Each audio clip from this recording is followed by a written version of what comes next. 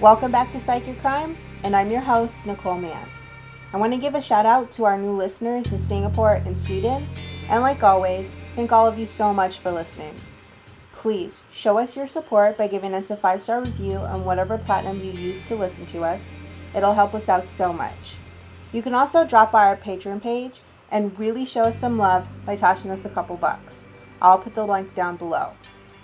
This week, we're going to talk about the Morris murders, a grisly string of child murders which started in 1963. The murders were committed by Ian Brady and his girlfriend Myra Hindley.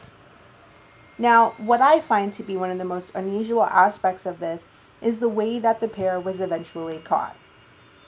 First, we're going to look into serial killing teams. Now, they're not as rare as you may think.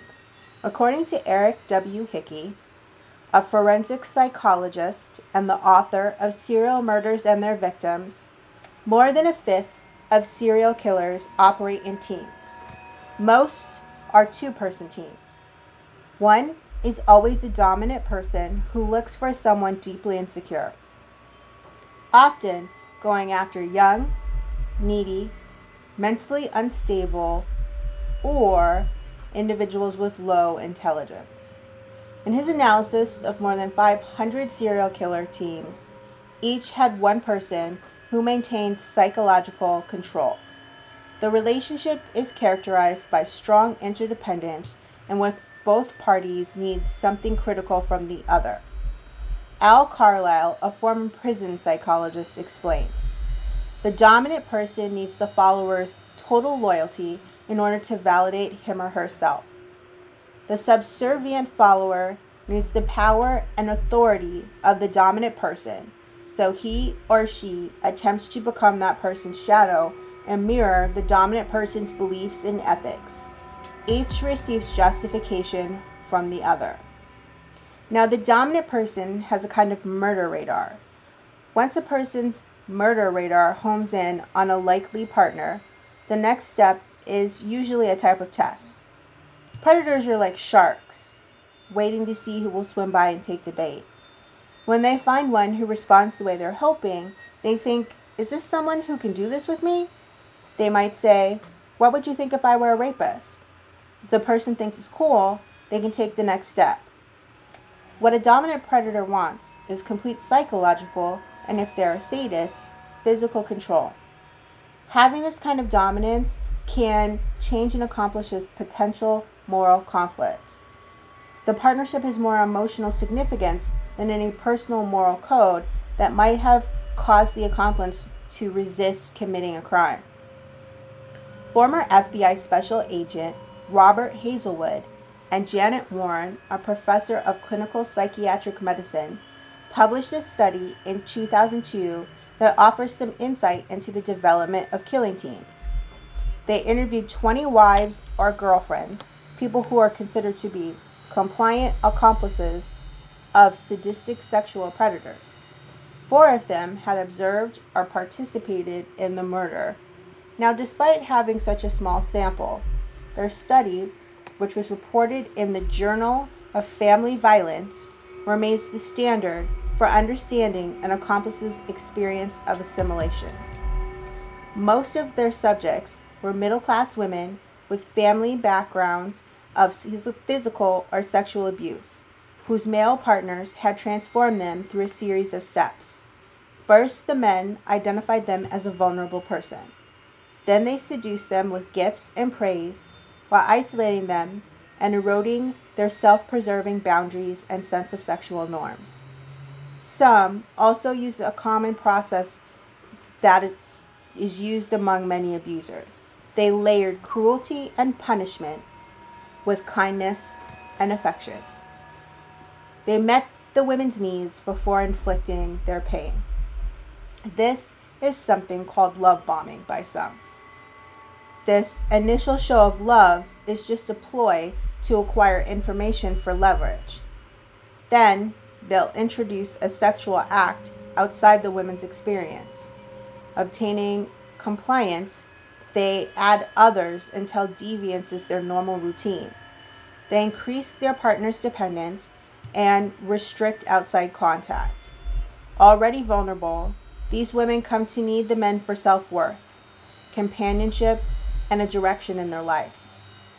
Most have dependent personality disorders and low self-esteem. Those that Hazelwood talked to indicated that they were feeling abhorrence about the situation, but also complete intimidation and subservience to the men. Accomplices, their motivations to participate in murders were very complex, but they tended to range from love to fear for their life or of others that they loved. Some adopted distancing mechanisms, such as disassociation or looking away when violence actually occurred. Generally, they had to agree to something they fundamentally loathed, like harming or killing someone, in order to acquire something they needed or craved, such as security, social status, or love that they had become dependent on from their male partners. It's very, very rare for a female in male-female killing teams to take the lead, but it does happen. In 2013 in Pennsylvania, Miranda Barber, 19, suggested to her new husband, Elite, that they kill someone together, assuring him she had gotten away with it before. Married for just 3 weeks, they used a Craigslist ad to meet and lure a 42-year-old man named Troy LaFerrare. At Miranda's instruction, Elite hid under a blanket in the backseat of their SUV as Miranda drove to a mall to pick up their victim. Once Troy was seated, Elite forced a cord around his neck to incapacitate him, while Miranda stabbed him. They then dumped his body, cleaned up the SUV, and went to a strip club to celebrate Elite's 22nd birthday. When they were caught, Miranda suggested that it was self-defense. Elite, however, the much weaker of the two, immediately admitted their guilt to the police. And it's not always a romantic relationship that have a dominant aggressor manipulating a weaker person to commit murder. In the case of John Allen Muhammad and Lee Boyd Malvo, who, for 3 weeks in 2002, randomly shot 13 people in Washington, D.C., killing 10, the relationship was like that of a father and son, with the younger man desperately in need of a paternal figure. Malvo, 17, had grown up in an abusive and neglectful family. He knew of no other way until he saw how John Allen Muhammad acted towards his own son. Muhammad's actions towards his son had a profound effect on Malvo. When, without being asked, Muhammad bought drinks for the other kids who were playing with his son. It showed a glimpse of what Malvo desperately wanted, attention and love. Muhammad cultivated an emotional connection with Malvo, offering him praise and support. Eventually, there was nothing Malvo would not do for his father figure. Now, that's a look into serial killing teams, how they come together, and how one manipulates the other. Let's look at Ian and Myra's dynamic and their crimes. Ian Brady was born in Glasgow, Scotland slum on January 2nd, 1938. He had a single mother named Peggy Stewart. She never knew his father's identity.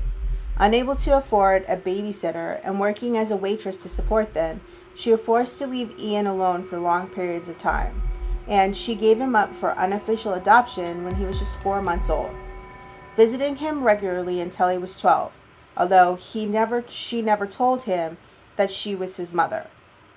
Ian was a lonely and difficult child. Despite the best attempts of his adoptive parents, he was prone to temper tantrums and he was slow to integrate with his peers. He developed a fascination with Nazis and the writings of Nietzsche, which is not all too uncommon. Killers like Leopold and Loeb used Nietzsche as something of a blueprint. Many find the idea of the Superman. They think of it as if a tree falls in the forest and nobody hears it, does it mean that it fell? Well, they use Nietzsche as kind of the criminal version of that. If I commit a murder and I get away with it, then did I really commit a murder? So the goal is to commit a crime and be smart enough to not be captured, proving that you're what Nietzsche calls the Superman, or someone of a superior intelligence to the rest of humanity. Ian began a career in petty crime, starting with burglary, which resulted in his return at age 16 to live with his mother and stepfather, Patrick. In order to avoid getting a prison sentence, he tried to gain a sense of belonging with his new family. It started by taking his stepfather's last name. But he found true excitement through his continued interest in the Third Reich, as well as the writings of the Marquis de Sade. He returned to a life of crime within a very short period of time, and as a result, he ended up in Strangeways prison when he was 17. There, he was forced to toughen up considerably while he was learning rudimentary bookkeeping. Following his release in 1957, he became even more of a loner, employed at several different manual jobs for short periods of time, until he finally took a job as a stock clerk with a Manchester firm. It was there that he met Myra Hindley, while she was working there as a secretary in 1961.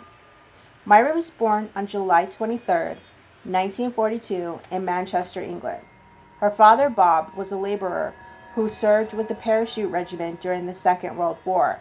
He was extremely abusive. He beat her regularly when she was young, but also taught her how to fist fight. When her sister Maureen was born in 1946, Hindley was sent to live with her grandmother, where she had a normal childhood and was introduced to the Catholic Church. Hindley was drawn to Brady immediately. She saw romance and intelligence where other people saw aloofness. She wrote a diary, keeping all of her intense feelings for her over the course of a year before he finally showed interest. He eventually did ask her out, and he quickly introduced her to his extreme political views. He took her to see the film The Nuremberg Trials on their very first date, and encouraged her to read things by Hitler and the Marquis de Sade. Brady was the first man that she had ever been involved with, and she was soon completely under his control, dressing and doing her hair exactly the way he liked, and accepting his extreme political views, and, after a short time, posing for nude pictures for him. Encouraged by her unquestioning acceptance, Ian's ideas became even more and more outrageous, and finally, they culminated in him instructing her that murder and rape were the supreme pleasure. Ian tested her blind allegiance by pretending to plan a robbery and was gratified when she took all the steps necessary to execute the plan without asking any questions. Ian recognized that he had found the soulmate he had been looking for, someone who could assist him with his perversions. On the night of July 12th, 1963, 16-year-old Pauline Reed became their first victim. She was kidnapped by Myra on her way to a local dance, then driven to where Ian was waiting for them. Pauline was raped, beaten, and stabbed before being buried. 4 months later, on November 23, 1963, 12-year-old John Kilbride disappeared from the vicinity of a market in Ashton-under-Lyne, never to be seen again. On June 16, 1964, 12-year-old Kenneth Bennett disappeared while on the way to his grandmother's house. His disappearance was not discovered until the next day, and a massive police search revealed nothing. Myra had in fact lured him into her car with a request for help unloading some boxes, then met with Ian on Saddleworth Moor, where Keith was taken to a gully, raped, strangled, and buried. On the afternoon of Boxing Day, 1964, 10-year-old Leslie Ann Downey disappeared from a local fairground, and once again, massive police search was launched. This time, it included volunteers, and once again, they found nothing. Now, this is around a time period where Myra and Ian started hanging out with Myra's sister, Maureen, and her new husband, David Smith. In the beginning, David was drawn to Ian's views and thought his mixture of Nietzsche and white nationalism was smart and thought-provoking. Ian, however, having never had any close male friends, was hoping to bond with David and draw him into the lifestyle of murder and mayhem he had with Myra. Ian discussed committing burglaries in graphic detail with David, and since he never voiced any objections, he thought he had found a kindred spirit. So, on October 6, 1965, With David in the kitchen, Myra brought in a new victim. David heard a thud, and when he went to the living room, he witnessed Ian killing 17-year-old Edward Evans with an axe. After Evans was finally choked to death with an electrical cord, Myra and Ian joked about the mess and also told David of other victims buried on the moors. David helped them clean up, and then he went home to tell his wife and alert the police. After hearing David's tale, police showed up with reinforcements at Ian's home and found the body of Evans in an upstairs bedroom. They arrested Ian immediately. Ian claimed there had been an argument between himself, Evans, and David that had just gotten out of hand. He absolutely denied that Myra had anything to do with it. She remained out and free until 4 days later, when police found a document in her car which described in detail how she and Ian planned to carry out the murder. The investigation probably wouldn't have gone any further if David had not mentioned Ian's claim that there were other bodies buried out on the Saddleworth Moor. Already familiar with the various unexplained disappearances, police were able to pinpoint the area that they believed Ian and Myra had been using as a dumping ground, and they began digging for the bodies of children who had gone missing over the past 2 years. First, they found the body of Leslie Ann Downey on October 10, 1965, and 11 days later, they found the body of John Kilbride. Despite discovering 2 bodies, the police had only circumstantial evidence against the 2. Fortunately, a more thorough search of their home led to the discovery of a luggage ticket in Manchester Central Station.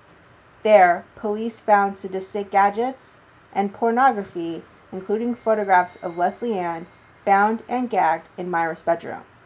And a tape recording was found, in which a little girl can be heard crying and begging for her life, as well as the voices of Ian and Myra.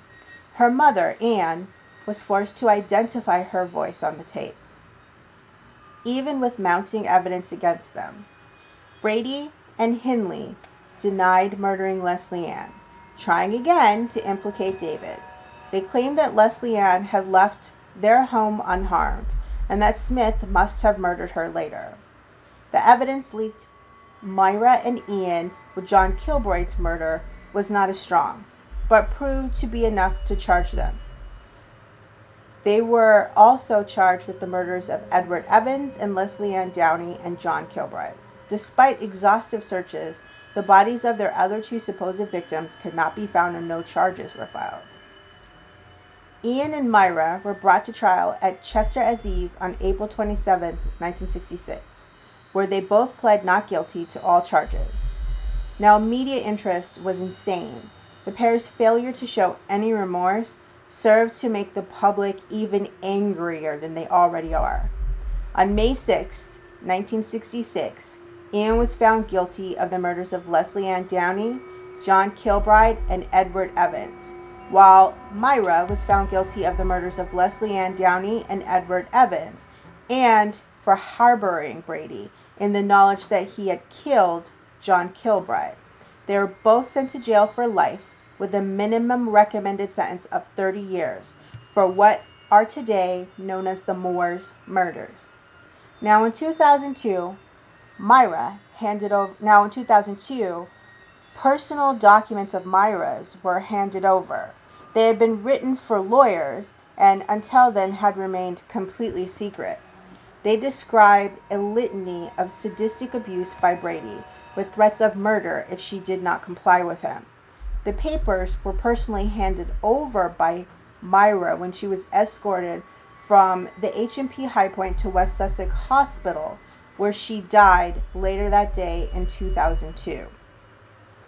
They formed part of an appeal to reduce her life sentence, one which motivated Ian to write to the Home Secretary Jack Straw in a bid to stop her efforts. He claimed that the pair were a unified force, not 2 conflicting entities, and that Myra regarded periodic homicides as binding them together forever.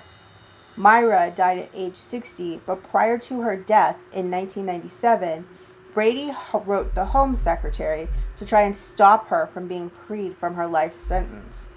It also coincided with a high court appeal against a ruling that his accomplice should never be released. He said that he lied to cover her for 20 years before she began to fabricate stories about the way he treated her. And in 1987, Brady and Hindley, both Ian and Myra, confessed to 2 more murders, that of Pauline Reed and Keith Bennett, whose bodies have never been found. Now, Ian was declared criminally insane in 1985 and confined to the high-security Ashworth Hospital, where he died in just a few years ago. Actually, just last year in 2017, Now, that's the story of Ian Brady and Myra Hindley, considered the Moores murderers.